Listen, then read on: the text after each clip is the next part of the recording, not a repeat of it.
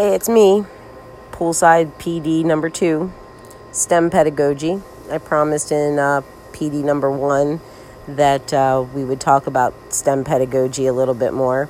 I'm going to attempt to put several years of my understanding into a 5-minute professional development for you, which is going to be challenging.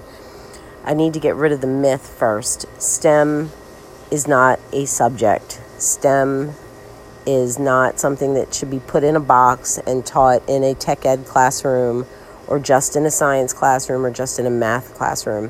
STEM should be across all content areas, and you don't have to be a lover of the sciences or math or a technology guru to be an effective STEM instructor.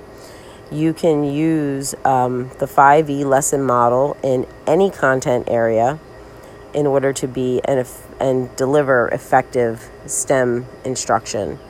So 5E lesson models, there are a plethora of them available on the internet. All you have to do is plug that into your search engine, 5E lesson planning, and you will get a ton of resources.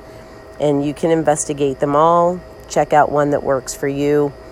And I would challenge you to just write one 5E lesson and see if you can incorporate it into your content area. I'm a science teacher, but I'm not a big mathematical genius. In fact, math and I are not usually friends. I'm famous for making bad calculations and my kids correcting me in the classroom. But understanding STEM pedagogy means this. STEM should be included across all content areas. There's lots of natural connections that you can make between your content and STEM. For example, this spring, my kids were doing environmental sciences. So I incorporated a novel study in my science class. We read the book Hoot, if you're familiar with it. There's also a movie available about how a group of students come across these burrowing owls and how they stop this construction and human impact, and it was phenomenal. The kids loved the book, but it also took fiction, connected it to the content area that we were having. We did a Socratic dialogue and used evidence from the book, evidence from the content.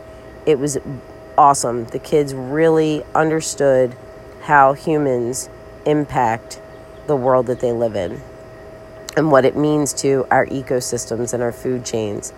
So making that natural connection between literature and science also opened up the use of technology because the kids had to do some research.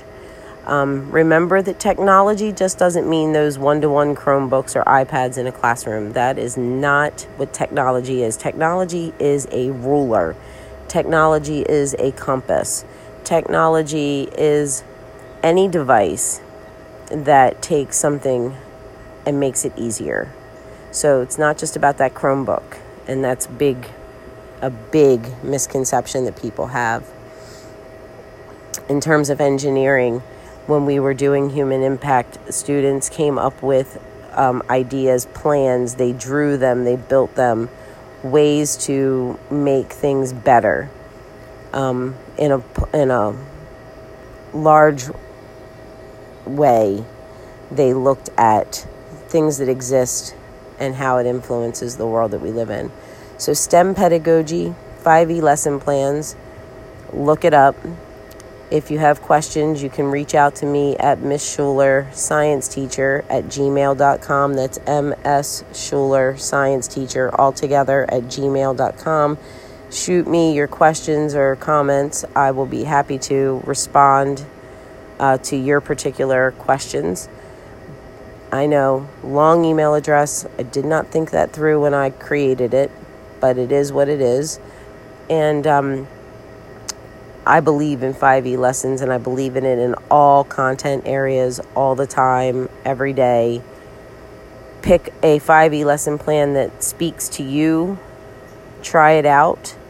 Write a lesson and deliver it, and see if you don't get a result that makes your heart happy. That's my 5-minute poolside PD for today on STEM pedagogy. It's a crash course. It's not even remotely good enough, but it is what it is. Have a great day at the pool.